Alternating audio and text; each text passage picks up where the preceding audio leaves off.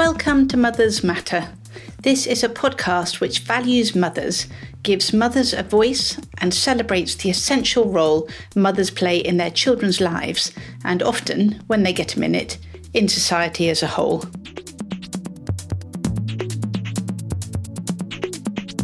In this podcast, I'm joined by Anne Fennell, who is the chair of Mothers at Home Matter and is also the mother of 6 boys. We're going to spend time chatting about what it's like to be a mother of 6. And I also spend time testing her to see if she can remember all the voluntary groups that she has set up and run. And spoiler alert, we don't even cover all of them. We'll also spend quite a bit of time discussing the challenges facing families who want to have a parent caring full-time for their children, such as housing and tax. And of course, as we're celebrating Mother's Day in this podcast, we're going to be celebrating the unique and special role that mothers play in their children's lives. I'm going to be referring to some research, and I'll give you more details of that at the end. So I hope you enjoy it.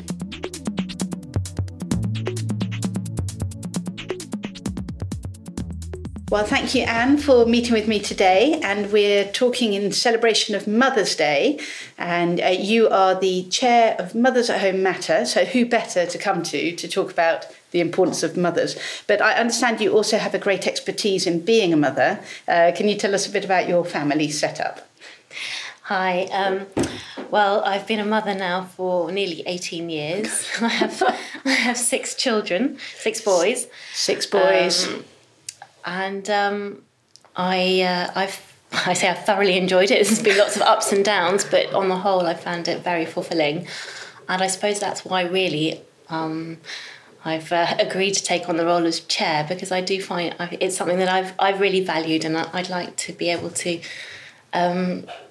just at least keep open the door for others to be able to enjoy motherhood as I have done so.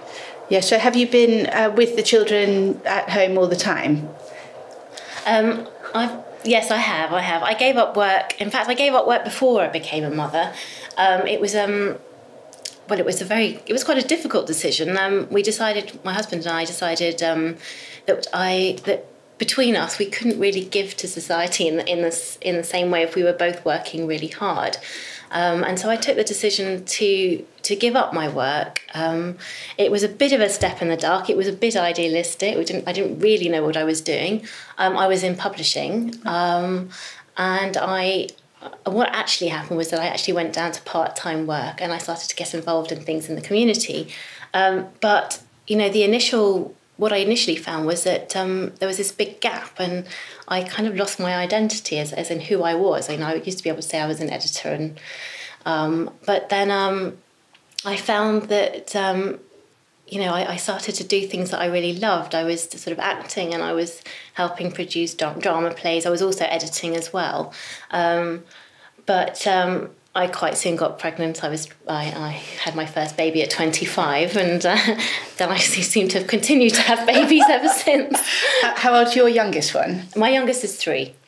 Right, so he's approaching school, and it'll be the first time in 18 years that I'll have all my children in school.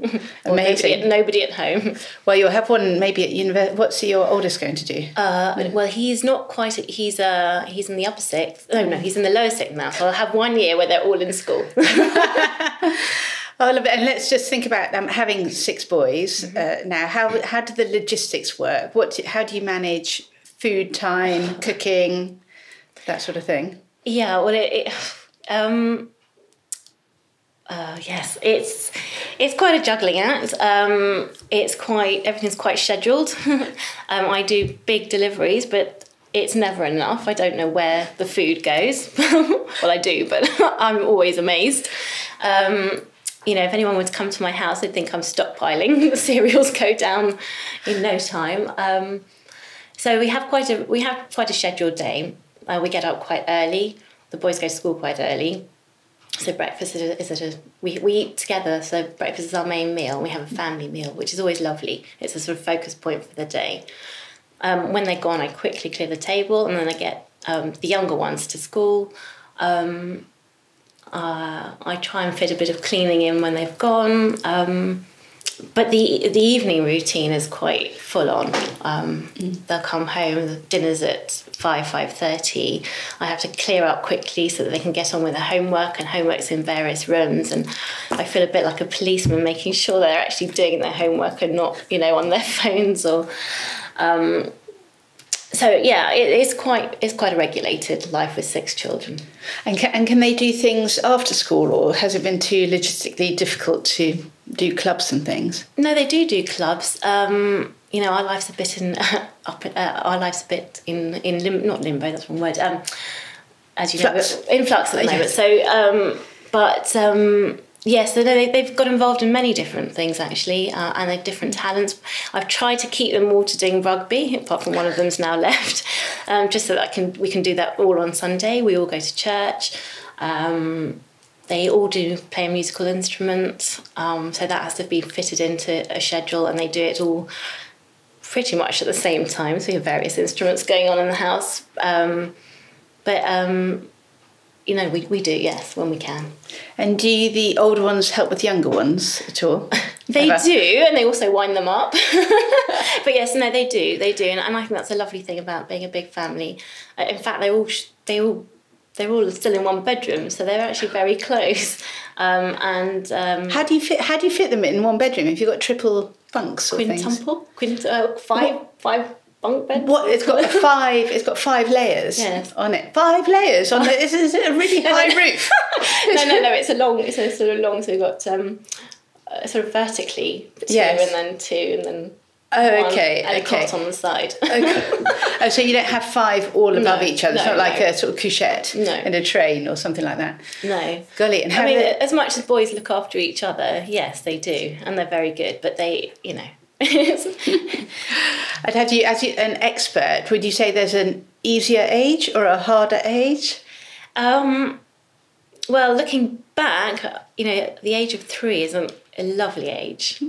And they're just exploring everything, and they can talk to you, and they don't answer you back at every stage. And they're not so emotionally up and down all the time. So I think that's probably the easiest. And then as you get older, 6, 7, 8, they're quite steady and stable. I think, each stage throws something at you. And certainly the teenage ages are quite challenging. But also you learn a lot and you grow a lot, and there's so much fun as well. That sounds great. And in terms of just talking about your state of flux, which we'll talk about another time, that's due to your housing situation, isn't it? So what's happened with that? Well, about 2 years ago now, we found ourselves we were renting, and we'd been there for about 11 years. And our landlord wanted the house back, which is something you don't really expect, although we should have done. And you kind of feel the rug's being pulled from your feet. It was quite a difficult time. And at the time, we realised that in 10 years, rents had gone up by almost £1,000 a month. And to buy a house was very, very difficult. So we started looking at building our own house, because my husband's an architect. And that's handy. Yeah. and looked into something called the right to build, which I think we might cover at another time.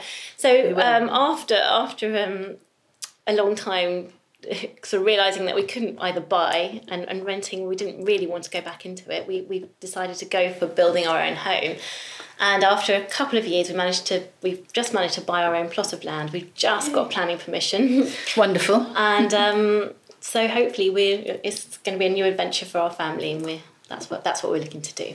Yes, because we want to talk in future about some of the problems with renting. There's some issues now if one of you's at home, isn't there? And obviously having 6 children makes it tricky to find big enough houses. But in terms of buying, would that be too expensive for you as well? Because you're in London, aren't you? Well, I think most people will find this, that whereas once, our parents' generation, housing was sort of 3.5 times a single person's wage, so your father, and not everyone could buy, but more people could. Now it's sort of, in London anyway, it's over 17 times the average wage, if not more like 25 times the average wage. We were looking at ex-council houses on ex-council estates for £500,000. When they were tiny, they were like 2 up, 2 down. And even though we've lived in small places, I just thought that this is just ridiculous. This surely can't be the only thing that we can live in. And the other thing I hadn't really realised, or hadn't really understood, and people had told me, especially through Mothers at Home Matter, is that landlords, they can put down what they want. So there was a situation where one mother wrote to us to say the landlord was saying she couldn't live there because she only had one income, and even though the husband could cover the income, they didn't want that because they wanted the security of having a 2-income family in case one lost the jobs. And I actually rang up the estate agent. I said, look, surely you're discriminating against people caring for their children. And they said, well, I'm sorry, tough luck, that's what the landlord wants. And I myself have found it quite humiliating because every time I rang up and I booked an appointment to see a house, I would quite often be rung up the next day and you say, well, actually, no, sorry, they don't want you because I've got 6 children. And quite often, are you on benefits? And I say no. And are you sure you're not on benefits? I've just told you. So, it's quite a difficult process. Yeah. I think that housing is one of the big issues and factors why both parents have to work, isn't it? Absolutely, yeah. But going back to what you're involved, so you only have 6 children to look after. But before we move on, washing. How do you cope with washing? Yeah, well, how does that work? I tend to try and do big loads, trying to have them, say, do 2 or 3 times a week, where I do like sort of 6 loads of washing in one go. And I'll either take it all to the dryers and try and do it in one go. Or, it can be a nightmare. Sometimes I do it and think, wow, I've just done it. And sometimes it just feels like it drags on and on and on. And I thought, I just washed that. And especially when they have rugby matches and it's really muddy. Yes. Oh, gosh. So, and in terms of having 6, do you see any repeated personalities? Or are you seeing matches, or are they all totally different? They are different, but there are characteristics are the same. And I do think they go through certain stages. So... I suppose, for example, when they're very young, very, very young, it's quite easy to leave them with people for short periods of time. When they hit sort of 8, 9 months, you see a change. You sort of see a kind of attachment. They're more worried where you are, looking to see that you haven't sort of left them and gone. And then that stage passes, and at 2, they call it a terrible 2. So I actually find it quite a fascinating age. It's quite lovely, and now when you have more, you don't worry so much. So the first time you think it's all your fault and how bad a mum you are, and I remember looking at other people in shopping centres and their babies screaming, and this is before I had children, and thinking, oh gosh, they can't control their children, and then you've got your own absolutely kicking up a fuss, pulling everything off the shelves, and then you decide you're not going to do that for a while. You're not going to take them shopping, but then you kind of realise that it's a phase, and you think you realise it's going to pass, and I think it's their frustration because they can't quite yet talk, they can't quite yet express themselves. So you stop taking things personally and you just sort of get on with things. So that and then by 3, I think it's much more settled. They kind of found, they know where they are, they know their place in their family, and they can communicate verbally so much better, and that makes such a difference. Yeah, and you can explain things to them, and they kind of ask you more questions, and and then they start to go to school, and actually that period then is relatively easy, I think, until you start hitting the sort of teenage where hormones really do kick in, and also all the problems, friends problems, and despite where you go, you can go to very good schools, you still have issues with friends, and they come home and they haven't got any friends, and that's really, upsetting because you don't like to see your children upset. But but then again, that passes too. And also things like, you worry so much when your first one's going through the SATs, his first year 2 SATs, and you kind of try and prepare them or whatever. And the last one he went through, I didn't even realise he was doing it. I know you realise it's not so important. These things aren't so important.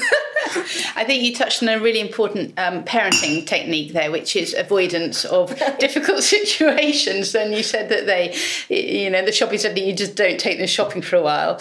I've done that. Generally, I think with children, the most effective thing is to try and avoid letting them get into trouble in the first place, or, deciding that you're okay with whatever it was they were doing, like at home, if you didn't want them to do something and they keep doing it, you think, oh, whatever, that's fine. And I find that the same with the dog. I just think, well, I'm not going to put her somewhere where she's going to be really naughty and I'll put her on the lead. So I think avoidance technique is really, really important for parenting. I had my third child. Is lovely. He's a fantastic little boy, but at the age of about 2.5, he was scratching people, and they got to a point where somebody came up to me and said, "Whose is this child?" And I felt so embarrassed. No idea. I've got no idea whose that child is, but she's definitely a bad mother. So I left nursery groups for about 6 months. Oh dear. And is there anything you started doing differently apart from not worrying so much as you got into your sort of over five children?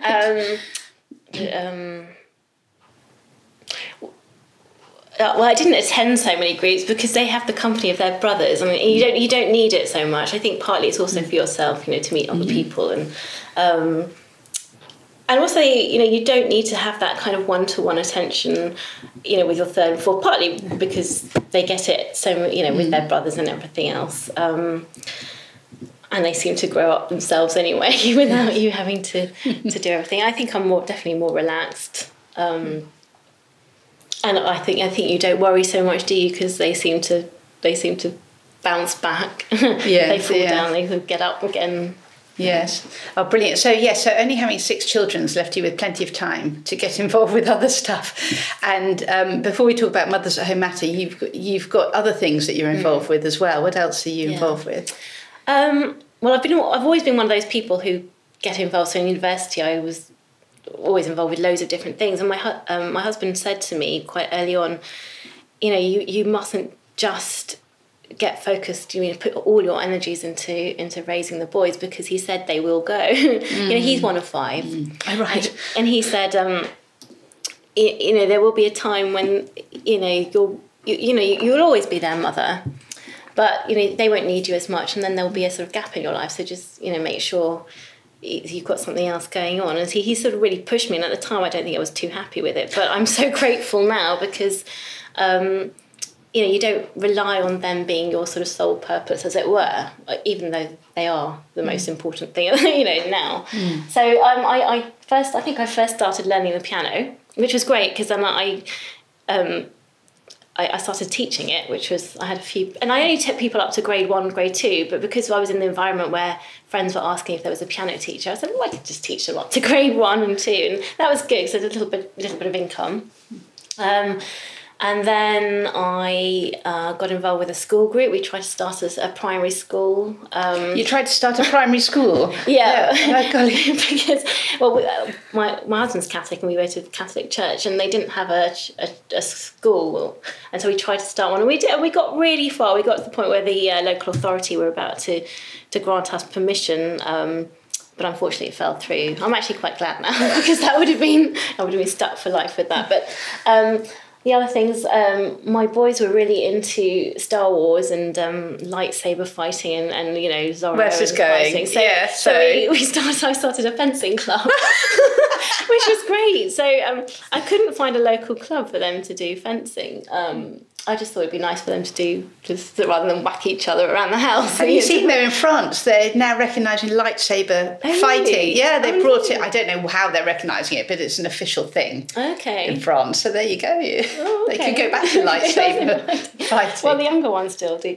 But anyway, so I asked the church lady, the youth lady, if she would be happy if we could start a club for the youth there, and she was very happy. So I found a teacher, and he was very happy to come, and he came every Friday, and we turned it into we called it sort of fellowship fighting, fencing fellowship and food, and we organised. So every Friday they'd have fencing, and then everyone would bring something for dinner. So we'd all do dinner that Friday, and then they would have sort of a bit of fun and charge around the church hall. But it was a lovely time. We did it for about 4 years. So lately, as the boys have got older, and obviously the teenagers, we've just started what's called Upstage, which is a teenage theatre sort of Upstage, company. Yeah. It's only started last year, and did the boys ask about it, or did you think it would be a good idea for them? That actually came through the priest of the school they go to. He's very dramatic. He loves drama rather, and he started one for young children. And I, because I did drama before having children, and I was like, oh yeah, it'd be lovely to do that. And he said, right, I'm going to start this January. Well, this is last year, and I said, well, I'm really busy, but I'd love to be involved. So what we started with was a day's event, and we did the Emperor's New Clothes. And that was really good because the story has lots of, interesting challenges, and also, it talks about being swayed by other people's opinions. So there's a lot of issues that we could talk about with the children, and we had a debate on flattery and on social media and how we're influenced by things. And we put it all in a day. We were absolutely exhausted, but the children loved it. And they all said, when are you doing it again? And the parents said, when are you doing this again?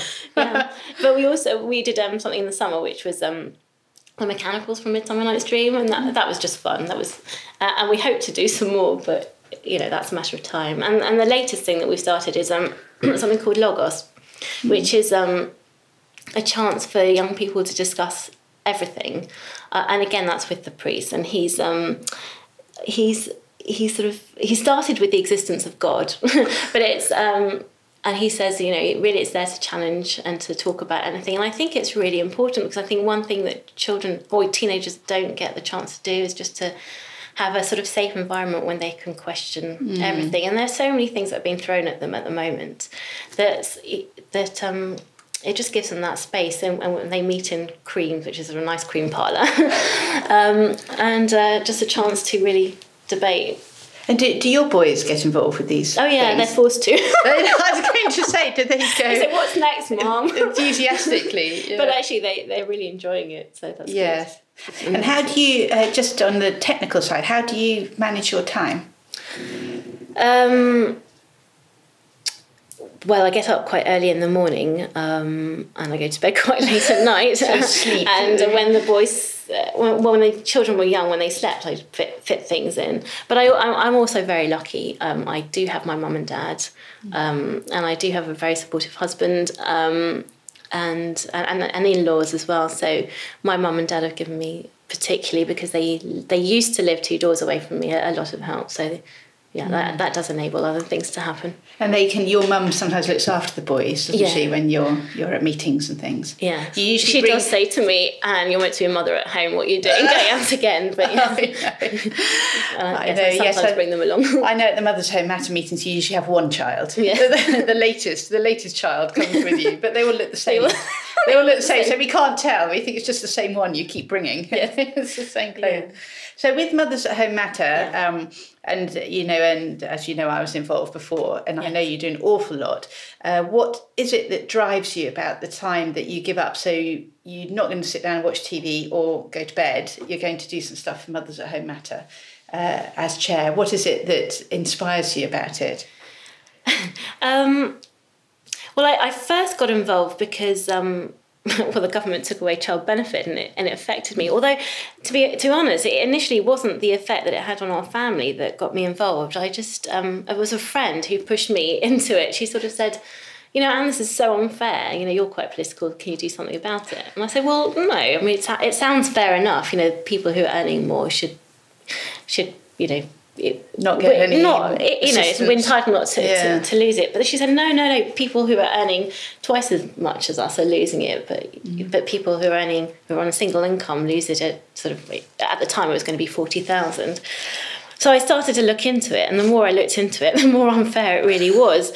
So I wrote to Mothers at Home Matter. I said, what are you doing about it? What are you doing? Someone there, sort this out. And the chair at the time wrote back to me and said, well, if you're interested, get involved because we need people to campaign. And so I thought, okay, well, fair enough. It was very dangerous to write to Mothers at Home Matter. So, yeah. And I started to look at the tax system, which the more I looked at it, the more I thought, oh my goodness, it really is really quite unjust, actually. Yes. And really does penalise you. And unfortunately, the coalition government continue to penalise mothers at home more and more. But I think I suppose what drives what drives me now is a sense that I think we're in danger of losing the chance to be at home with our children, because more and more economic incentives are stacked against being at home. Mothers are really being pushed out to work, and it's something that can be changed. It is through policy that this is happening, and it's not it is conscious decision that is driving mothers into work. And although emancipation of women is a good thing, it ceases to be a good thing if people are forced into work and that's their only option. And survey after survey shows that mothers would like more time with their children at home. And I found it fulfilling, and I know that others would like that chance, and so I think that's what keeps me going. And I mean, the other day I went to a meeting and I came out so disheartened. I just thought, there's nobody saying that mothers are important. There are some people saying fathers are important, but I think there's just a reluctance to talk about motherhood, and there's a reluctance to talk about that there's anything special between a mother and a child. And I think even if we're there to support the very few who are able to do it or who want to do it, that's just important in itself. So I'll keep going. Yeah. Why do you think people are reluctant to talk about motherhood and mothers in general? Well, I think it's unpolitically correct. Well, I think there's two reasons. I think one is economic. I think it makes for the sort of treasury, it looks better to have mothers in work. GDP, it looks better on their GDP. It raises GDP, even though it's not an increase in productivity, because you're transferring work from the unpaid sector into the paid sector. But it can show as growth. I think. What do you mean? Can you just say again? Yes. What do you mean by transferring work from the unpaid sector into the paid sector? Well, you're not. So if I'm looking after my children, I'm still working, but it doesn't show up. I'm counted as an inactive... inactive economic unit. Yes, I'm an inactive economic unit. But the moment I give my child to somebody else to look after, then it's counted, it's counted as growth. I'm paying them, and then that can be noted down. It's not... Somebody else is doing the same work that I was doing. It's counted. So it's not a change. It's not an increase in productivity. It's just a change in how we account for things. But what we don't account for things is the strength of the family and what happens in the kind of emotional world. And so why do you think mothers are important? Mothers when they're being mothers with their children. I think. Well, the first thing that comes to my head is that, we have a natural advantage over men. We obviously carry the child, and there's a bond right from the start.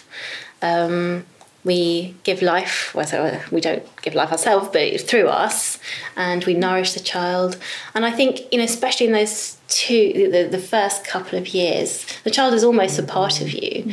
And I think the two most important things that a mother does is they soothe the child, to soothe the child's distress and help regulate their emotions. I would never have let anyone else do it. No. If I can.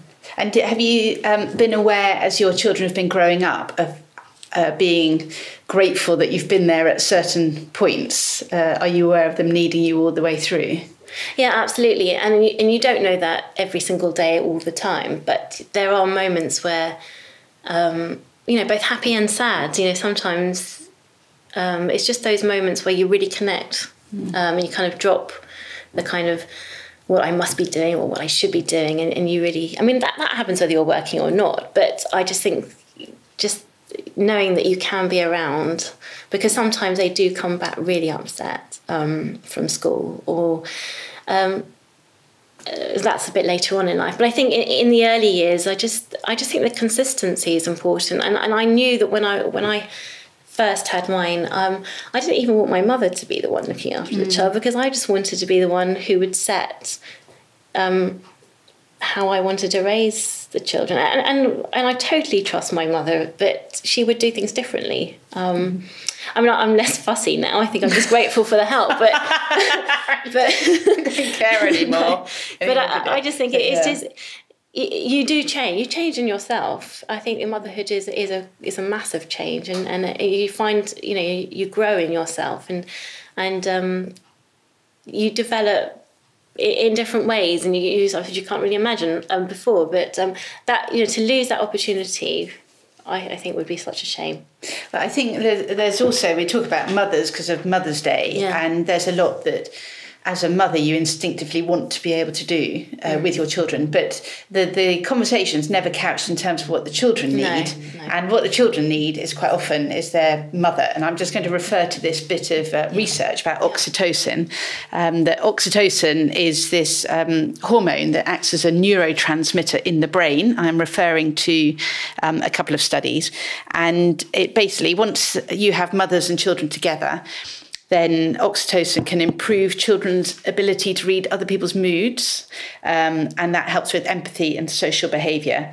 And then it also helps babies become securely attached. But oxytocin has an effect on the mother of making her more sensitive and more caring and better able to read non-verbal cues. So the more time you're spending with your little children, I don't know what happens to oxytocin when they're teenagers. Suddenly, it's a reverse effect. But when they're little children, the longer you're spending with the children, the more you're able to pick up on their gestures, what they actually want, and it becomes much easier to look after them, partly because you have some experience, because you're spending a lot of time with them, but also because you're both producing oxytocin, which is putting you in connection with each other. But that's what you were saying before about being able to regulate their emotions. That I think what's happening is that we are having to look at science to support the value of mothers, because mothers are so often airbrushed out of every crucial decision that people think that anyone can replace them, apart from the mother themselves. People think, policymakers think anyone can replace a mother. But actually there's evidence that time spent with the mother helps the child regulate their emotions, and that's an effect on the brain that they have, and that they get a better ability to self-regulate, because they're getting, when they're distressed, just being with the mother will soothe them. Absolutely. And I think you can feel that, when you give your child a hug, not only do you feel, this warm affection, but, their body relaxes, and you can feel that when you're giving them the hug. And like you're saying, you're having to now go to science to kind of prove all these things, which you intuitively kind of know. You just pick them up, give them a big hug. And I think that the danger is that we're relying on professionals now to sort out all these problems where, a lot of them could just be healed with a big hug and a kiss and a couple and hot chocolate and so that's one thing that I suppose, again, that I find really important for Mothers at Home Matter. I do think we're writing mothers out of the kind of script and policy making. So, for example, David Cameron, when he was Prime Minister, in his speech in the autumn conference, this is what he said: if you work hard and do the right thing, we say you should keep more of your own money to spend as you choose. The Conservative Party is a union for the mother who works all the hours God sends to give her children the best start. These are the people we represent, the people who want to make something with their lives. These are the people we're fighting for. Nick Clegg talked about mothers as sepia, mothers at home as sepia tinted, and I just think, Mothers at Home Matter, we're just here to give a different view, just to at least sort of, we're a voice in the wilderness, but just to say, that is not, going to work is not the only thing whereby you can be valued. You are unique. It is such a short period of time. As my children are now going to school, I feel like I've got time to do other things. But I think, it's talked about, there is time to do careers and stuff, but not all at the same time. And I think we just need to recognise that children need, time. And I think it's a wonderful thing to be able to really, empower mothers to be mothers and to really find what it means. And again, I'm painting a rosy picture, but I do realise that it can be very difficult for mothers, and some mothers suffer, postnatal depression, and it's not easy. And here we're trying to, with Mothers at Home Matter, trying to build up a support network for things like postnatal depression. Mm-hmm. But I think, one thing that we've also sort of lost is this community. So, that mothers feel very alone because in the society we're in, we're sort of pocketed it in our own homes.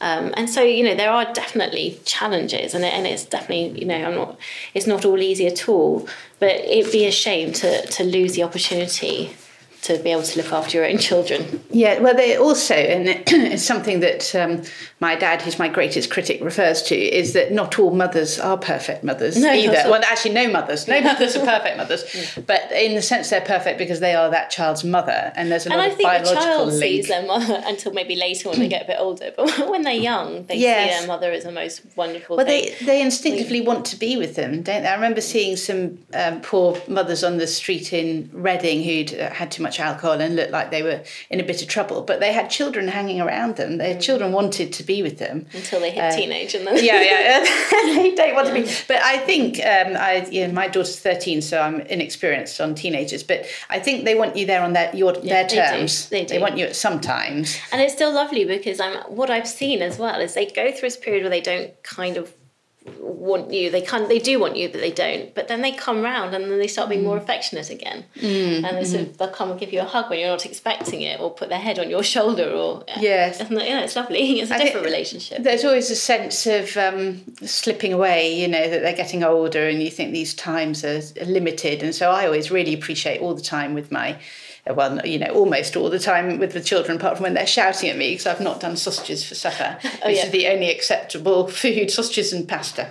Yeah, a 2-year-old shouting because you've got the same socks on and he wants a different sock. And there's nothing you can do to placate him. I know. He won't come out of the house because he hasn't got the right, I don't know. I remember Charlie having a fit in a shoe shop, because I think he wanted one shoe of one sort and one shoe of another sort. And what's worse is my parents were there as well, so they were doing the judgmental sort of, it wouldn't have happened if it was up to us. And actually, I think one thing about parenting, and it's very good for your humility, yes. because it's always the person that you most want to impress that they manage to show you up. That's quite good for once. But going back to that thing about the hug, there was a really interesting research item that came out talking about parents' brains being wired differently. And when I do my Father's Matter interview, which I'll do just before Father's Day, we'll focus on all the wonderful things about fathers and how they are uniquely special in their children's lives. But this is Mother's Day, and so fathers can wait. But mothers, they showed that the part of the brain, the frontal cortex, in women, when they hear children crying, lights up. The emotional centre lights up, and it snaps out of rest mode, it says, and it goes into comforting mode. And it immediately thinks there's an issue here, that I need to comfort this child. And I remember the research, the flip side, that fathers' brains go into solving a problem mode, and they think there is an issue, this child must stop crying, I must stop it crying. Whereas mothers think there's a problem here that needs to be solved. And so mothers instinctively think, I'll give you a hug and I'll try and soothe you that way. And that's what the children need at that point. They're not thinking, there's an issue and there's a problem that needs to be solved here. They just feel an emotion that they need to deal with. And there's so much research coming out about why mothers really matter in children's lives and what a difference it makes. And it's I think someone said more is more. So the more time you can spend with them, the better, really. If you don't have much time with them, then you make the most of that time. But just being available a lot of the time, what little babies need is their mothers to be around, because that helps them deal with any of the stresses of life. And if their mother isn't around, that's stressful already. Or at least a mother, figure. So if you're not around, a grandparent who acts as the mother figure. And I think in terms of policy as well, I think we need to be looking at what do children need, and if it can't be the mother, then maybe the grandparent, and if it can't be the grandparent, maybe a relative who acts as a mother figure, or a childminder, before we start pushing all our resources into external childcare settings, professionals. and nurseries. And the problem is as well, which I slightly worry about, is, we're getting more and more legislation. You can't touch a child, you can't do this and that. So, where does that, what they do need at that age is lots of hugs. Yes, so you don't want them to be stopping hugging. And so I don't know where that's going. But well, I think you, I don't know if you've mentioned it specifically, but the one thing that mothers in particular offer is love. Yeah. And love is what isn't offered really by people in an external setting. You might get it from the grandmother and the father. Well, you will get it from the grandmother and the father and so on. Yeah, but too much. No discipline. Lots of ice cream. Yeah. Lots of ice. Well, yes, I think when you're a grandparent, you must be able to take your foot off the brake a bit and think, "Oh, stuff it! I'm going to give them chocolate, and then I'm going to go home." And let them watch screens and that sort of thing to keep them pacified. But love is so important, and and there's whole books about love wiring the child's brain differently, and how children need love to develop, and the pathways in their brain develop differently when they're being loved. Yeah. Well, when I think of my own mother, I just think of unconditional love.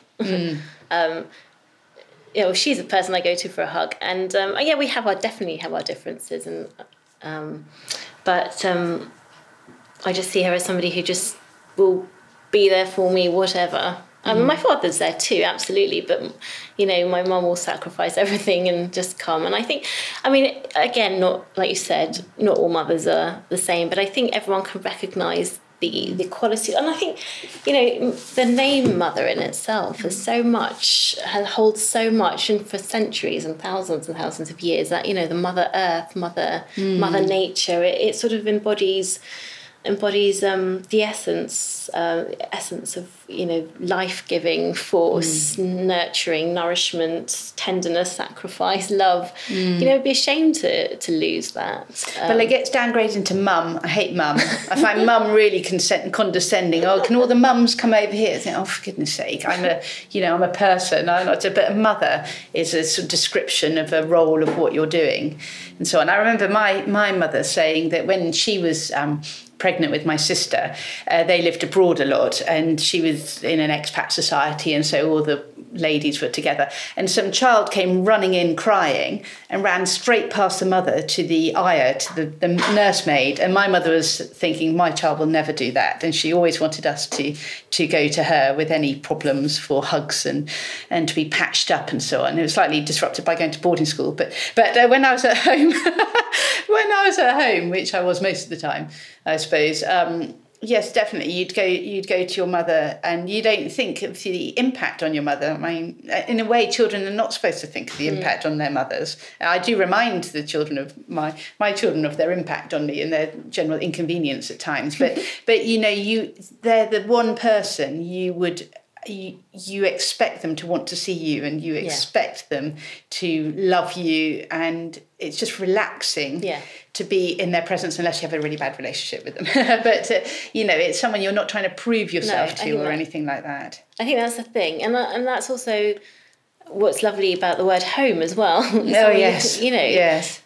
We kind of get the children into external settings, but it's at home that you can relax, isn't it? It's at home that you can put your bags down and the worries of the day. And I think that's the same for children. I think that's why the home setting is quite important, especially when they're very young, because that's where they're going to be the most relaxed in, because they're familiar with it. And yet we're doing everything possible to take them away from home, take them away from mother. So we are going to see problems. Yes. And so that's why we're campaigning, just to make sure at the very least that the opportunity is there for as many people as possible who want it. Yes. So what we want is for people to be able to have a choice to look after their children full time. I think if you're a mother and you feel you are raising your children the way you want to, it's very fulfilling and wonderful. When you feel that things are going wrong or you can't give them the time you want to, then I think that's quite a stressful environment to be in. Well, it's really frustrating, especially when it's economics that are pushing you to not do what you want to do. And if you look back at, to our parents' generation, it wasn't like that. You had the flip side where people felt they had to be at home, but in terms of the economics, one person's salary on the whole could take care of the family. Well, now, we're meant to have had 50 years of progress, but now two people's salaries barely cover all the bills and the housing So I think we just need to re-look at what we value and how we and how our economic policies are propping up certain certain ways of that we're able to do things. Yes, and mothers are being forced into, in some circumstances, forced into a way of life that actually doesn't feel natural and completely airbrushes what their children's needs are. Yeah. And I know that What About the Children that charity talks about children needing consistent, I don't know what order they want it in, consistent, sensitive and attuned, loving care. Yeah. And that's what mothers are designed to be able to give their children if the circumstances are right and they're able to do that. Yeah. And that's how children will thrive. And if you take away the sensitive side, so parents aren't responding to their children or aren't following them, then that's a problem. And if they are not loving, then that's a major issue. But consistent is the problem that we have these days, because people think that children can just be relocated from one setting to another, and they're not in their home and they're not with the one person they most want to be with, or their father. And then you do store up trouble, and you're telling the child very early on that life is a random place and you can't rely on your mother being there when you need her. Mm. Yeah. Well, thank you for that conversation on Mother's Day. My pleasure. And Happy Mother's Day. Happy Mother's Day. Happy Mother's Day. Well, we just want to say to all mothers out there that you're extremely valuable and unique, and what you're doing for your children is amazing. And keep doing it and feel affirmed in what you're doing. You can't be replaced by anyone. That as a mother, you're the most important person in your child's life, along with their father, and just and have confidence. Have confidence. Go with faith. Go forth and mother. Thank you very much for listening to this podcast with Anne Fennell. I'd love to hear from you if you have any feedback or ideas for future podcasts. I'm on Facebook, Mothers Matter Podcast, also on Instagram, Mothers Matter Podcast, and Twitter is @podcastmothers. My email is mothersmatter@outlook.com, and I am Claire Pay. Now, I promised you the details of the research that I referred to. This is about how mothers' and fathers' brains are wired differently to respond to a baby's cry. So basically the summary of the research is that when women, either mothers or non-mothers, heard an infant crying, their frontal cortex, which is the emotional centre of their brains, snapped out of rest mode and prepared for activity to go to comfort the baby. So when a baby cries, it's the reasoning and motor centres of the man which light up, preparing for action to deal with any perceived threat. So the father launches into protector mode and the mother into comforting mode. Mothers respond instinctively to meet the emotional needs of their babies, and fathers launch into thinking and analysing mode. Also in this study, it shows that mothers' brains grow in the first 3 months after giving birth, particularly in the areas responsible for motivation, reward, and emotion processing, reasoning, and judgment. In a cross-cultural study, all mothers will speak to a baby within 2 seconds of the baby vocalising to her. And by the time a baby is 3 months old, mothers' brains have become attuned to the face of their baby, and babies' brains have become attuned to the face of their mothers. So this is research from the University of Michigan, Swain et al. 2011, on the neuroendocrinology of parental response to baby cry. And there's also an interview with Mark Bornstein, who's head of Child and Family Research Department at the National Institute of Child Health and Human Development in 2013, looking at how mothers and fathers differ in hormonal response to their babies. So that is just some of the research that's out there, but there's a lot more, and I really recommend the website of the charity called What About the Children, and they have pages and pages of research about the value of sensitive caring, and people are starting to look more and more into mothers and why mothers are so important in their babies' lives, because this is something we have to prove at the moment. So if you'd like to know any more research, also feel free to contact me on the details I told you earlier. Thank you very much for listening, and I hope you tune in again soon.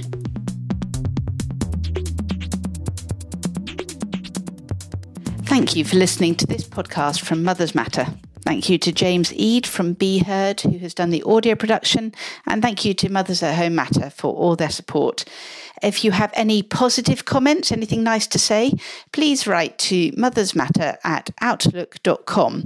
If you feel it's really necessary, please send any constructive feedback to the same address, mothersmatter@outlook.com. And please do subscribe. I really, really would love it if you would subscribe. I'm hoping to do a number of very interesting interviews and to give a voice to mothers everywhere. My name is Claire Pay, and you've been listening to the Mothers Matter podcast. Thank you.